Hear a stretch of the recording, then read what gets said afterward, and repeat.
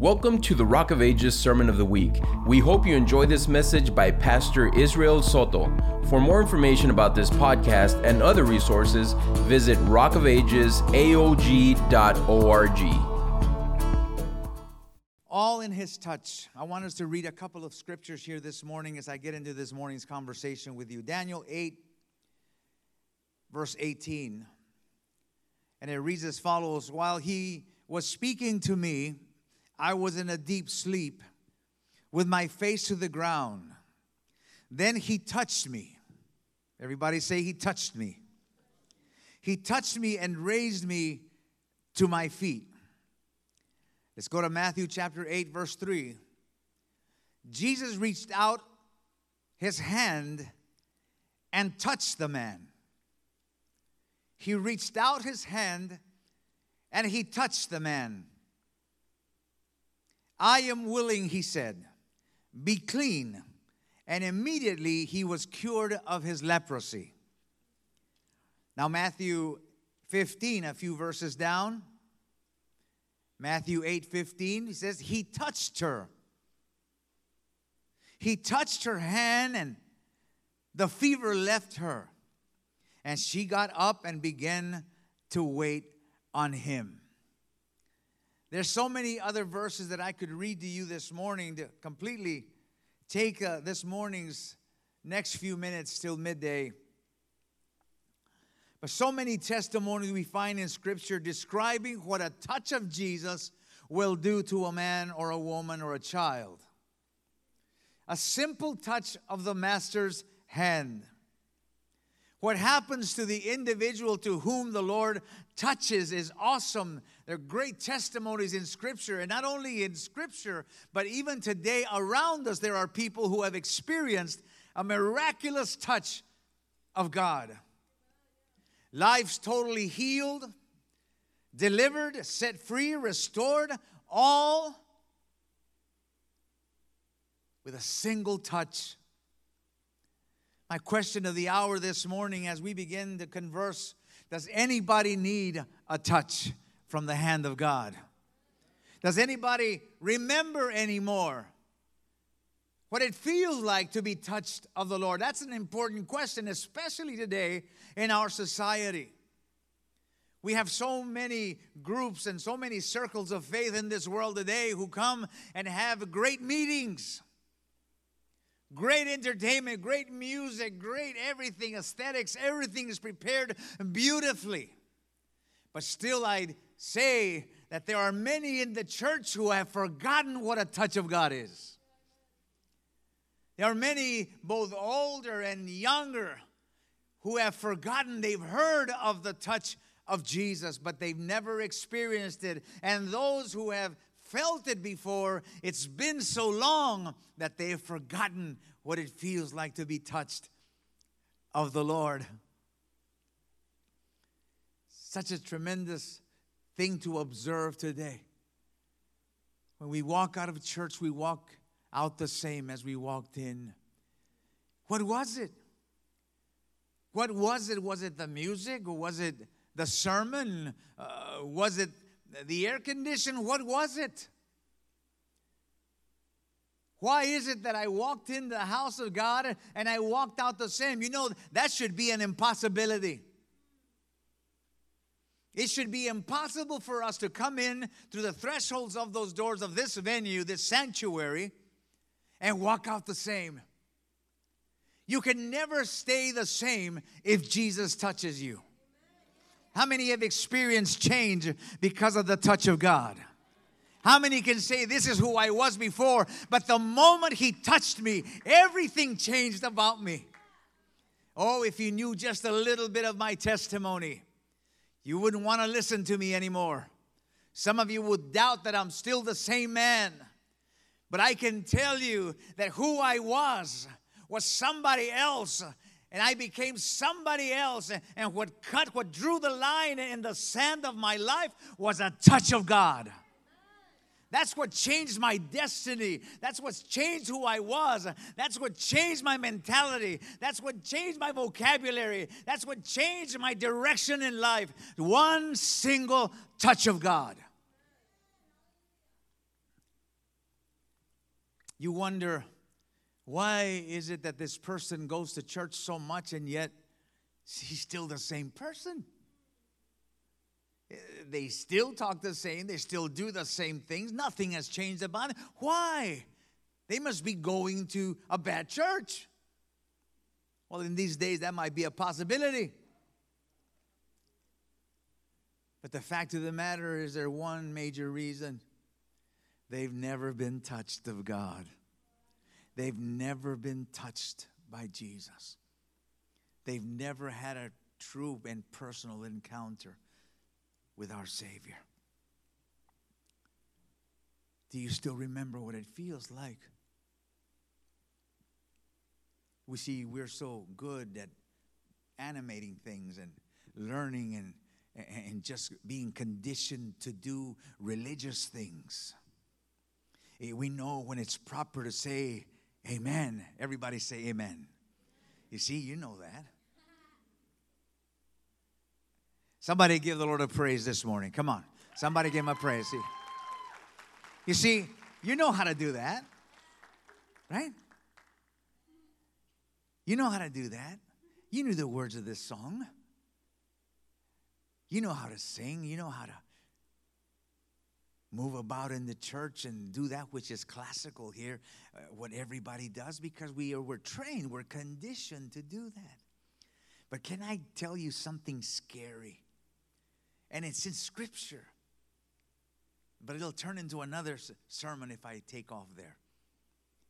But something scary about the Word of God and description of the church is that though we know how to applaud, though we know how and when to say amen, we know the songs to the worship that we provide for you here, still that does not constitute a touch of God. No, it doesn't. You see, if it did, I don't think that Jesus would sit on that day as is described, listening to people saying, Lord, did we not testify in your name? Lord, did we not walk in the streets with you? Lord, did we not sit down and have communion on Sunday morning at Rock of Ages? And God's response to that is that, have I ever touched you? Have you ever felt my hand in your life? I don't even know you. And let me tell you, church, that's a scary thing to know, because you can be conditioned even in the midst of an environment just like this. How many enjoyed worship this morning? I don't know about you. I did. I always enjoy worship. I really do. I enjoy worship. I'm going to stay here as long as these guys will put up with this old man playing with them.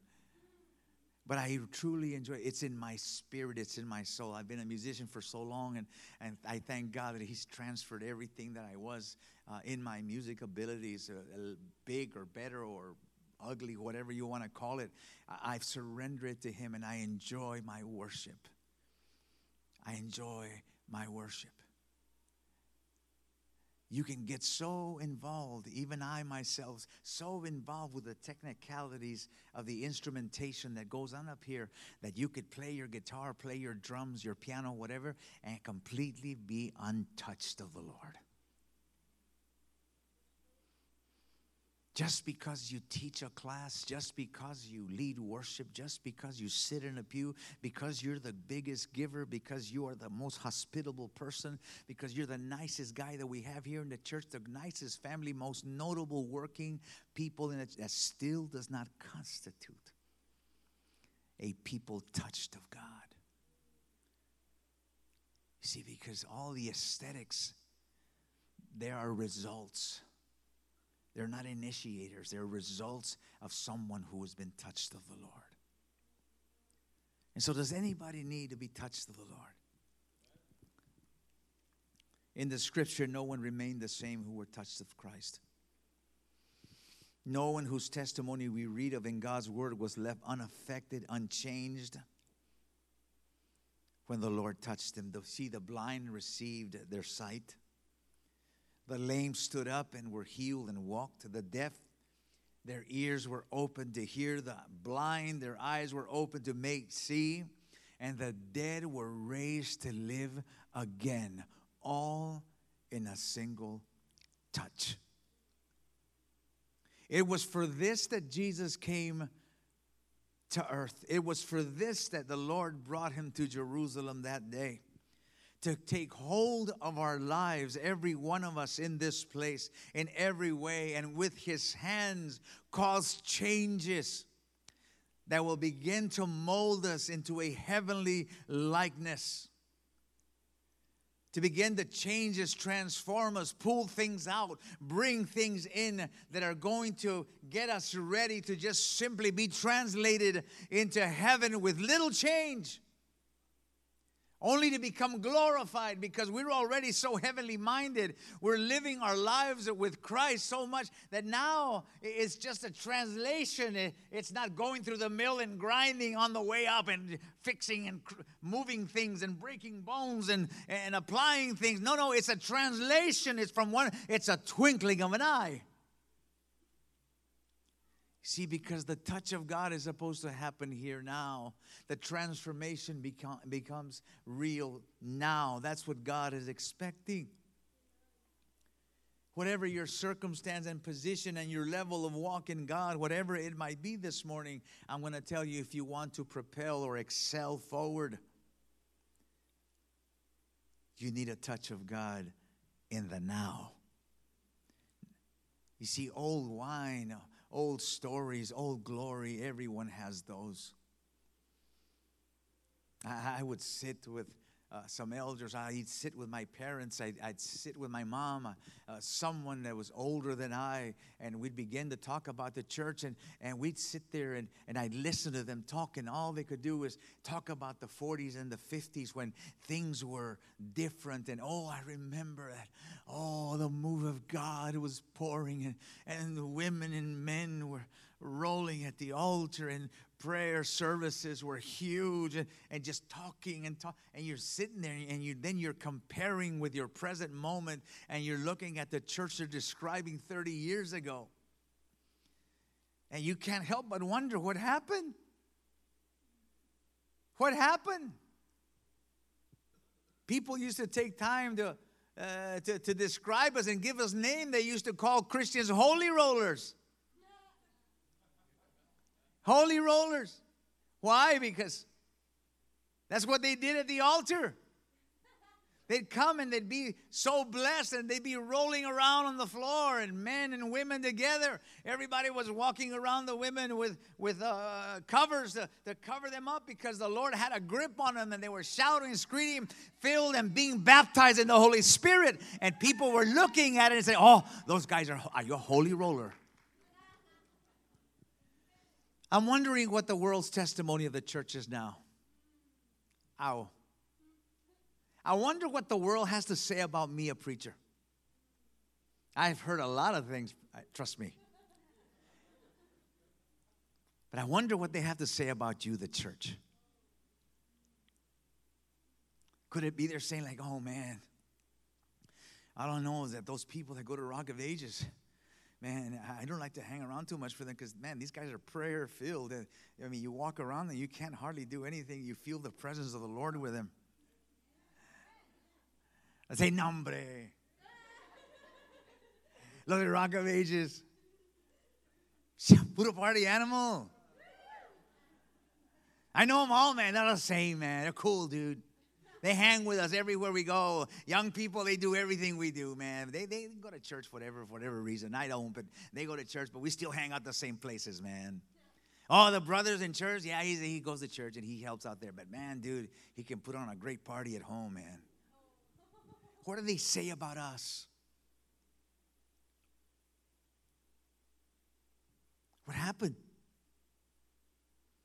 Maybe we've forgotten what it feels like to be touched of the Lord. Remember when you were first saved? I want you to think about that for a moment. Remember when you were first saved? Nobody could tell you to be quiet. No one could stop you from coming to church. No one could stop you from telling your friends. No one could stop you from doing anything concerning your newfound love. You were on fire That's the description we use. This guy's on fire. But all of a sudden, it begins to rain on you. And from that orange burning flame, you begin to see smoke as some of the fire begins to smother. And all of a sudden, you've got nothing but billows of smoke and very, very dim embers. Why? Because of a touch of God. You see, we call our men's meeting here fire keepers, because that's exactly what all of us are supposed to be, fire keepers. We're supposed to be in constant touch with God.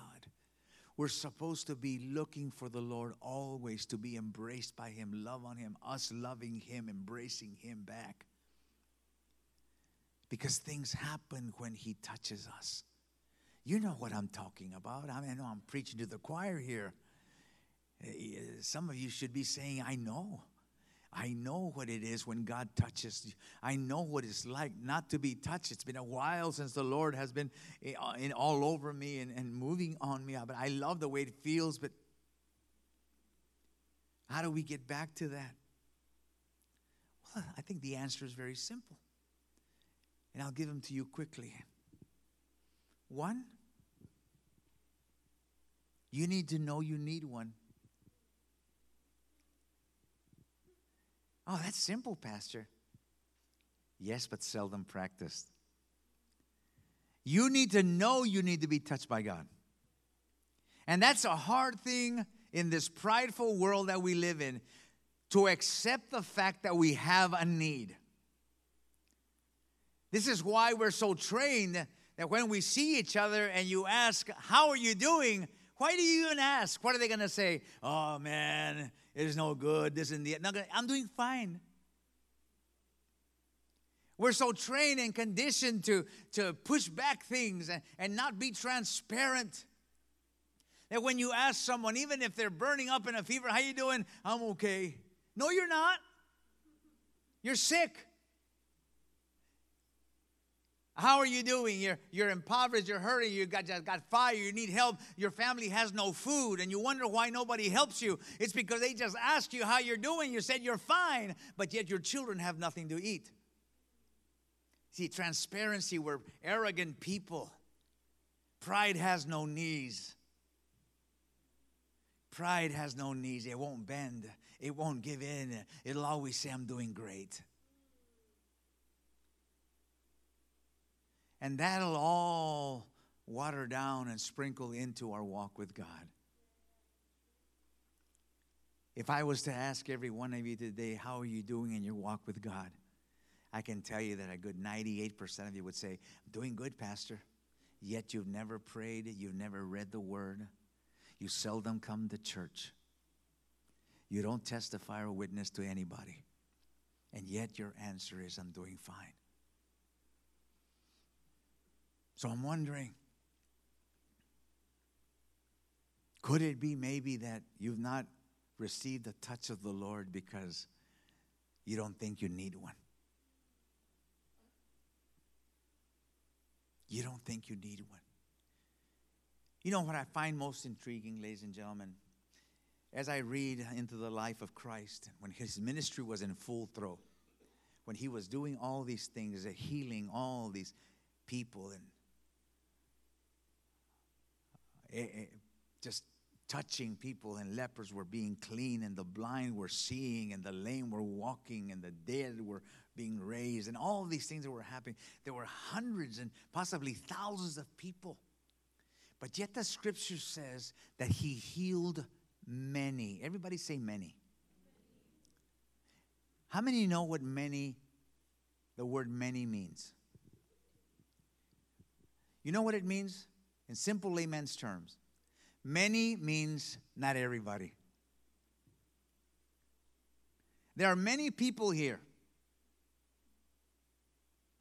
Many. I could be talking on one thing specific and say, a white car. Oh yeah, many people in the church have white cars. What does that mean?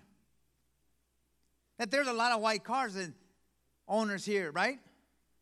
But it does not mean that everybody has a white car, just many.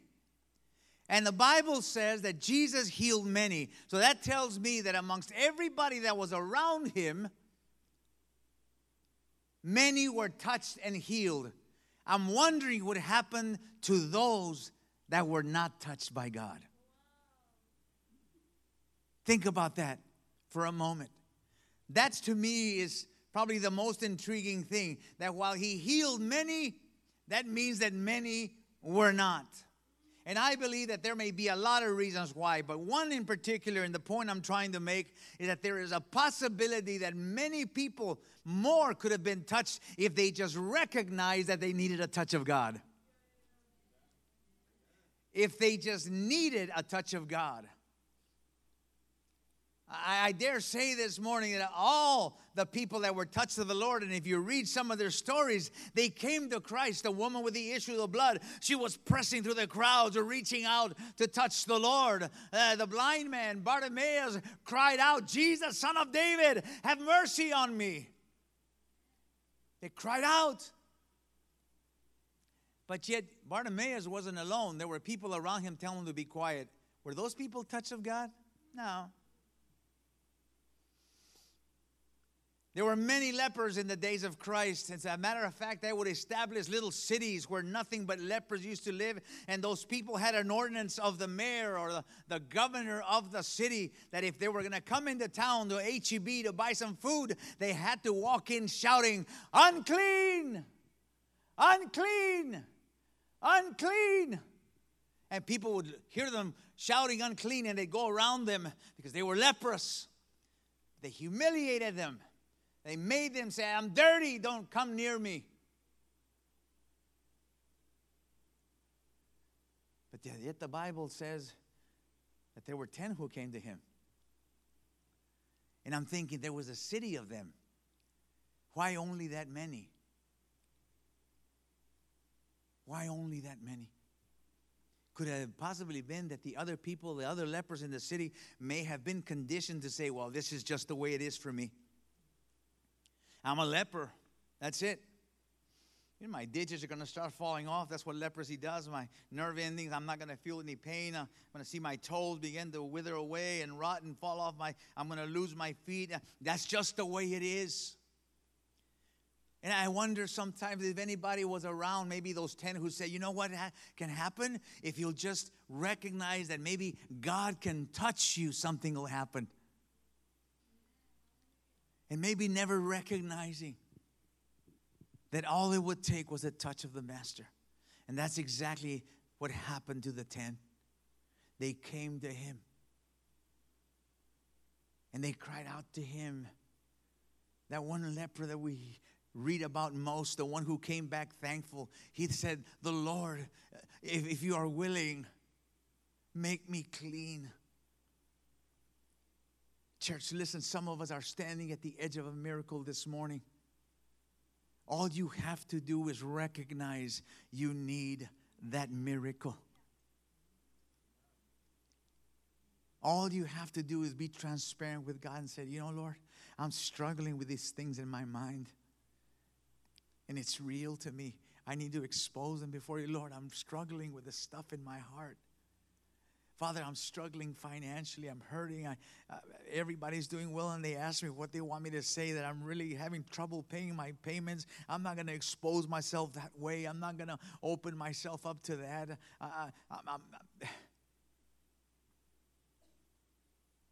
And we hide those things as if the Lord is going to somehow say, I'm going to force you to confess these things. The Lord doesn't force you to confess anything. The Bible says if you confess that he is Lord, you will be saved. There's no strong arming to get us to heaven. The Lord will look at you if you don't want to confess him as Lord and say, suit yourself. I made it available for you. And so it is with the touch of the Lord. This morning, you will either be touched of the Lord or you won't. You'll walk out, you'll come in the same and leave the same, or you'll come in and leave different. And it'll all depend on your hunger and recognition of you needing a touch of God. The second thing this morning,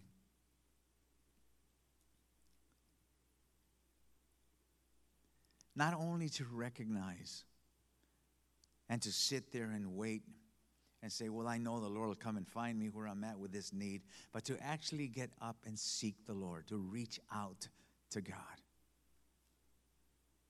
You know, when we lead worship up here, and I remember when I used to lead worship, one of the favorite things that I used to, not favorite things, but the custom things that I was used to saying to you was to press in. Press in, church. You know why we use the word press in, why we speak of pressing in? It's because there's a lot of things in your life and my life that want to keep us away from true worship. I'll say to you, pray until you can pray. Just this morning, I was speaking to one of our young ladies here about prayer. How difficult it is to pray for 15 minutes. Just 15 minutes. And keep focused in your prayer. That takes a lot of tenacity. That takes a lot of discipline to actually bow down and say, Lord, I want to speak to you constantly, continuously, without interruption for 15 minutes. Because this is what will happen. Father, I worship you, Lord. And I thank you for your goodness in my life. Thank you for saving me, Father. Thank you for my precious wife, my children, Lord. Thank you, Lord. I have to go buy dog food. I have to work tomorrow. I'm going to have to close the store. Oh, Lord.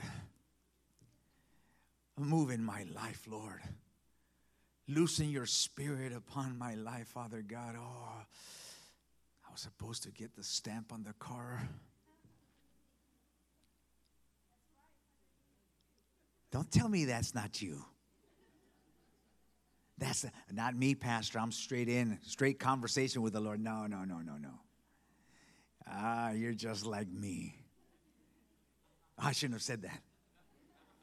I should have said, I've perfected prayer. I pray for 3 hours without interruption. Get out my way. No, it happens to all of us.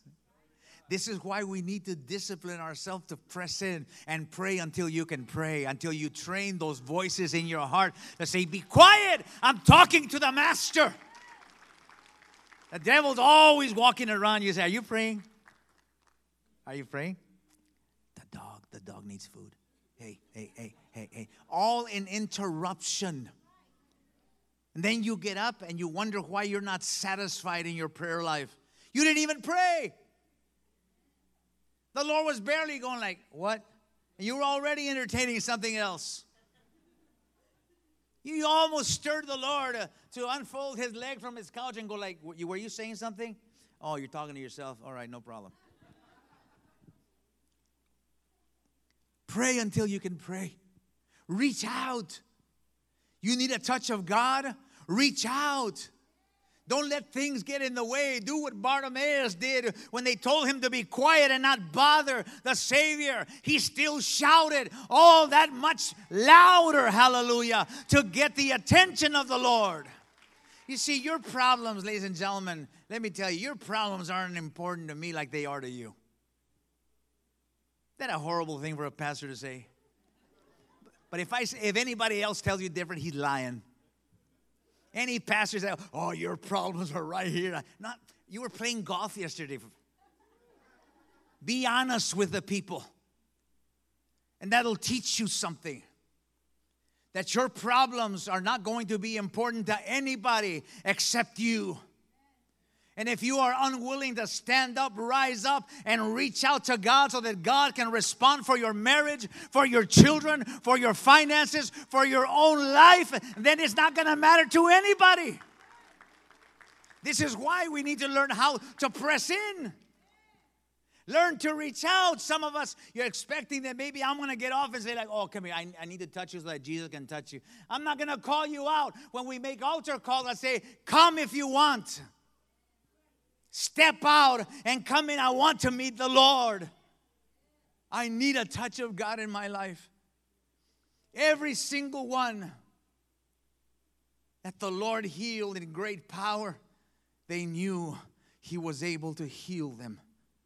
They heard of His resume. They heard of Him being in town. This is why people flocked together, and this is why many were healed. But again, I say to you, not everybody was healed. Not everybody. And I believe that deciding factor, the differentiation there, the separator, the line in the sand was those who knew they needed a touch of God. What are you willing to do for your answer? If you're still in the same condition, why are you still there? Are you hoping that somebody will just kind of guess what your situation is? Or somebody is going to make your problem more important to them than it is to you? See, when I'm going through something, I take time to separate myself. I could come over here and cry and say, church, I'm hurting through all these things and whatever. And you know what you do? You get up and you go to lunch. And I'm still in the same condition. Does anybody care that I just told you that I'm going through this right now? Yeah, I will. But I have to meet somebody. I'll be right back, Pastor. Oh, okay. It won't mean.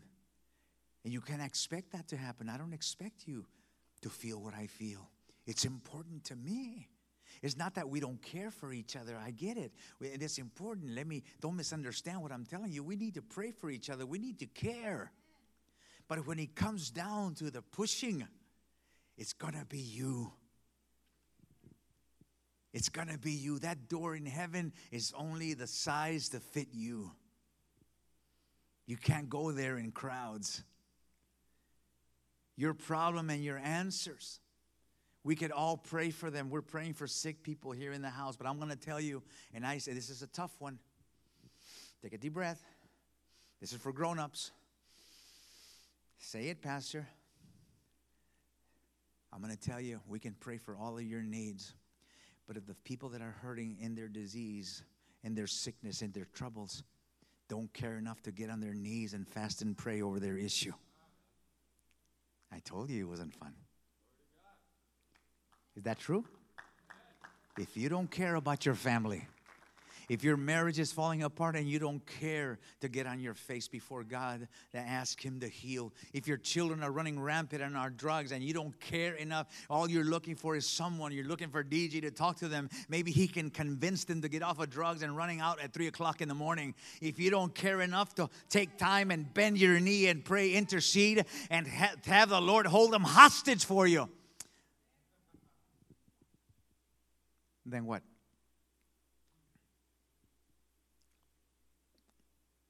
Finally, this morning, some of us may be having trouble receiving a touch of the Lord because we've forgotten how willing He really is to touch your life.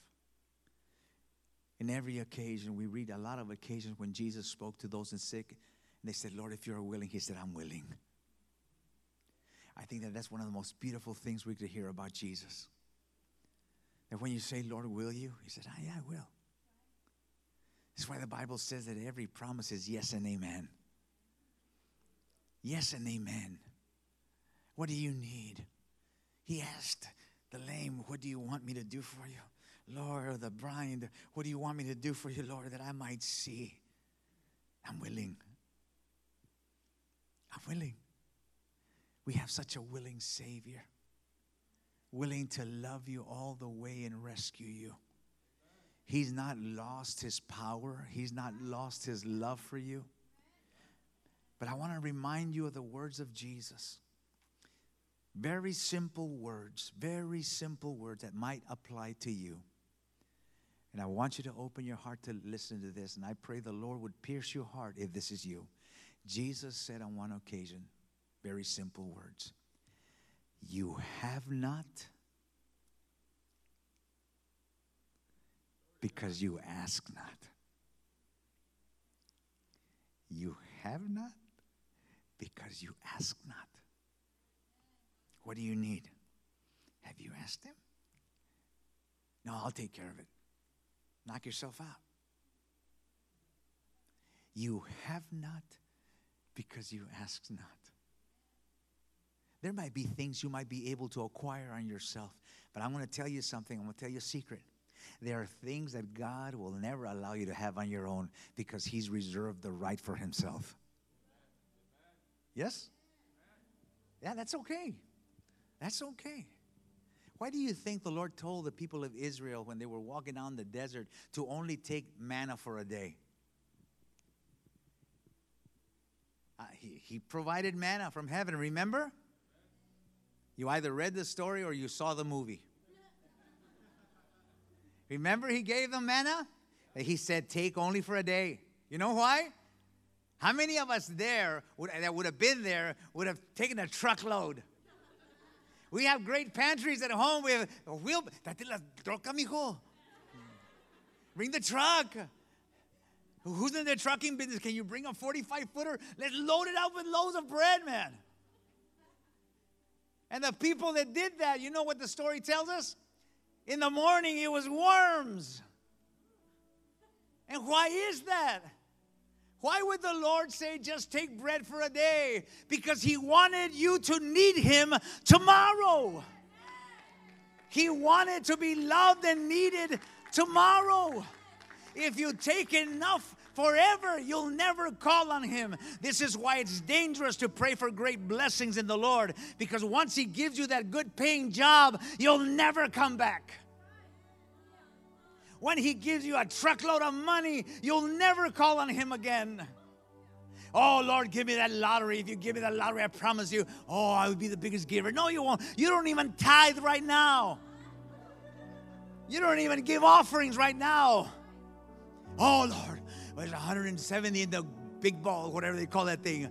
Oh, man, if I'll do this and I'll buy everybody in the church something. I'll be so good. No, you won't. You won't pay for lunch.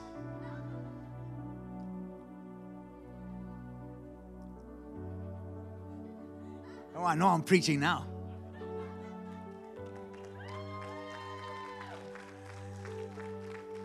Oh, I know I'm preaching now. He's willing. He's willing to touch you. He's willing to provide for you. He wants you to need him every day. If everything is going good at home, good for you, but still need him. Don't live just because you got a good job. Don't think you're going to have that job forever, man. Hey, don't start living your life like you'll never call on him again.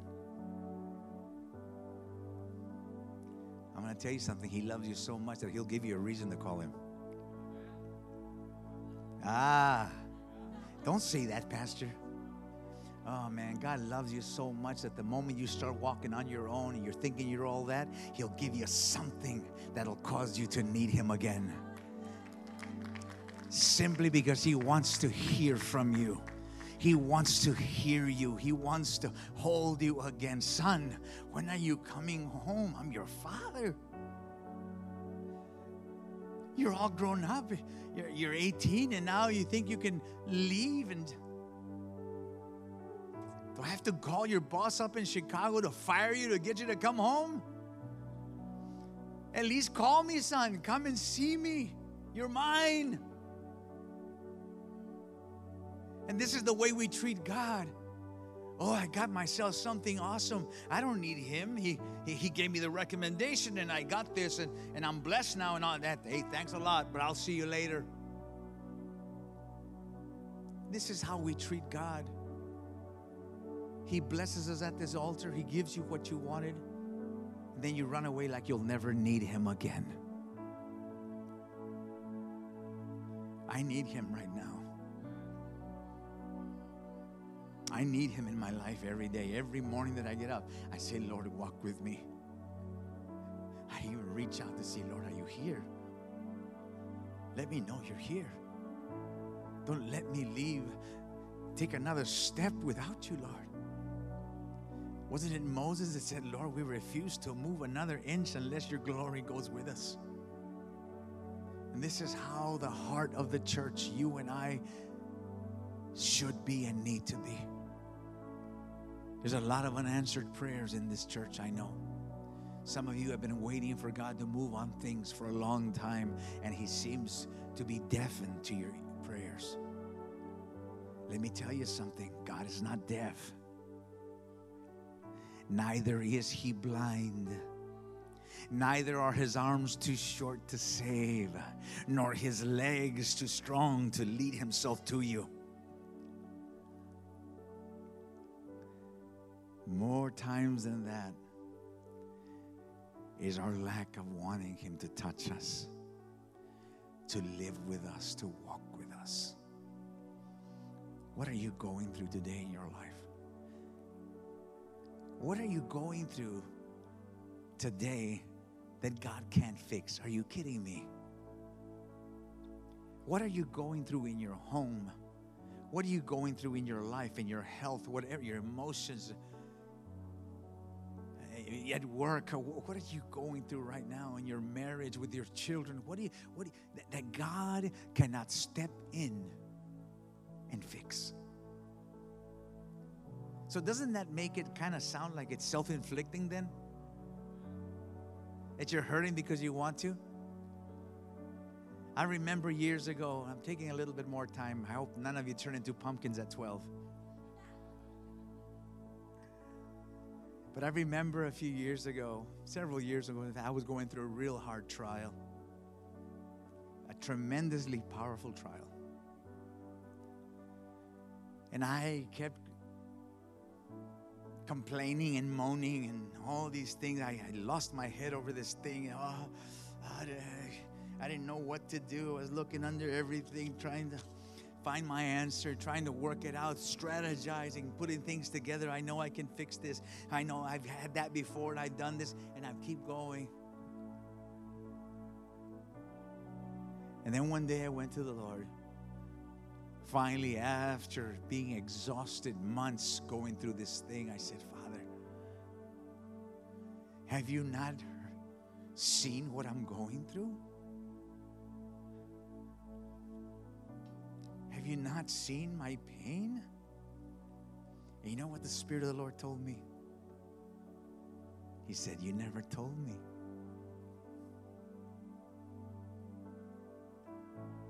You never told me. I mean, don't you have eyes to see me? You could have, at least I assume.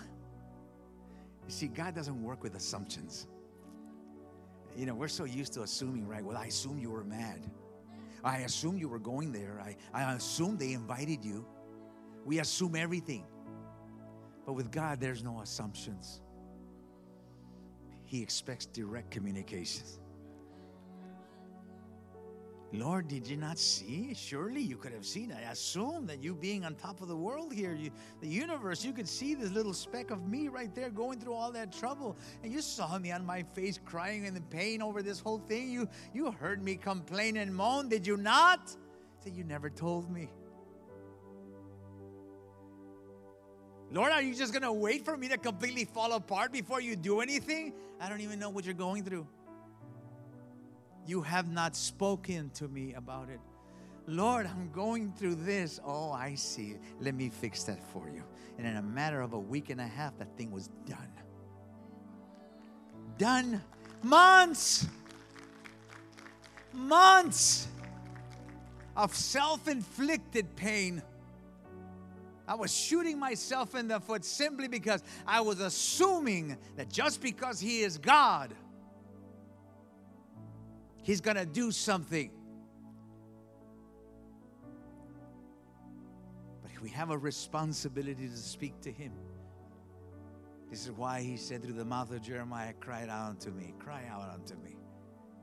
And I will answer, I will respond to you. And I'll show you things you cannot fathom in your mind. I'll do such great things in your life, but you have to open your mouth to talk to me about it. This is why prayer, and the devil has a good handle on this. This is why prayer is dying in the church. People don't pray anymore. Some of us don't even pray for our meal. The shortest little prayer before you stuff your mouth. We don't even pray. Your prayer is, oh, I'm leaving. Lord, help me. Oh, Lord, thanks for this meal. And that right there is intercession for us. We're bringing down the glory. But you know why the devil has done such a good work to involve the church in this numbing of prayer? Is because what I just told you. God won't respond to those that won't speak. He always said, speak to the mountain. Speak to me. Ask of me, and I will give you the nations as an inheritance. He demands vocabulary, real conversation. You want a touch of God? Has it been a while? Could it be that maybe one reason is that you've never asked Him for one? Thanks for listening to the Sermon of the Week. Join us next time for another uplifting message. If you'd like to support this ministry and the reaching out of others, you have the opportunity to give at rockofagesaog.org/give.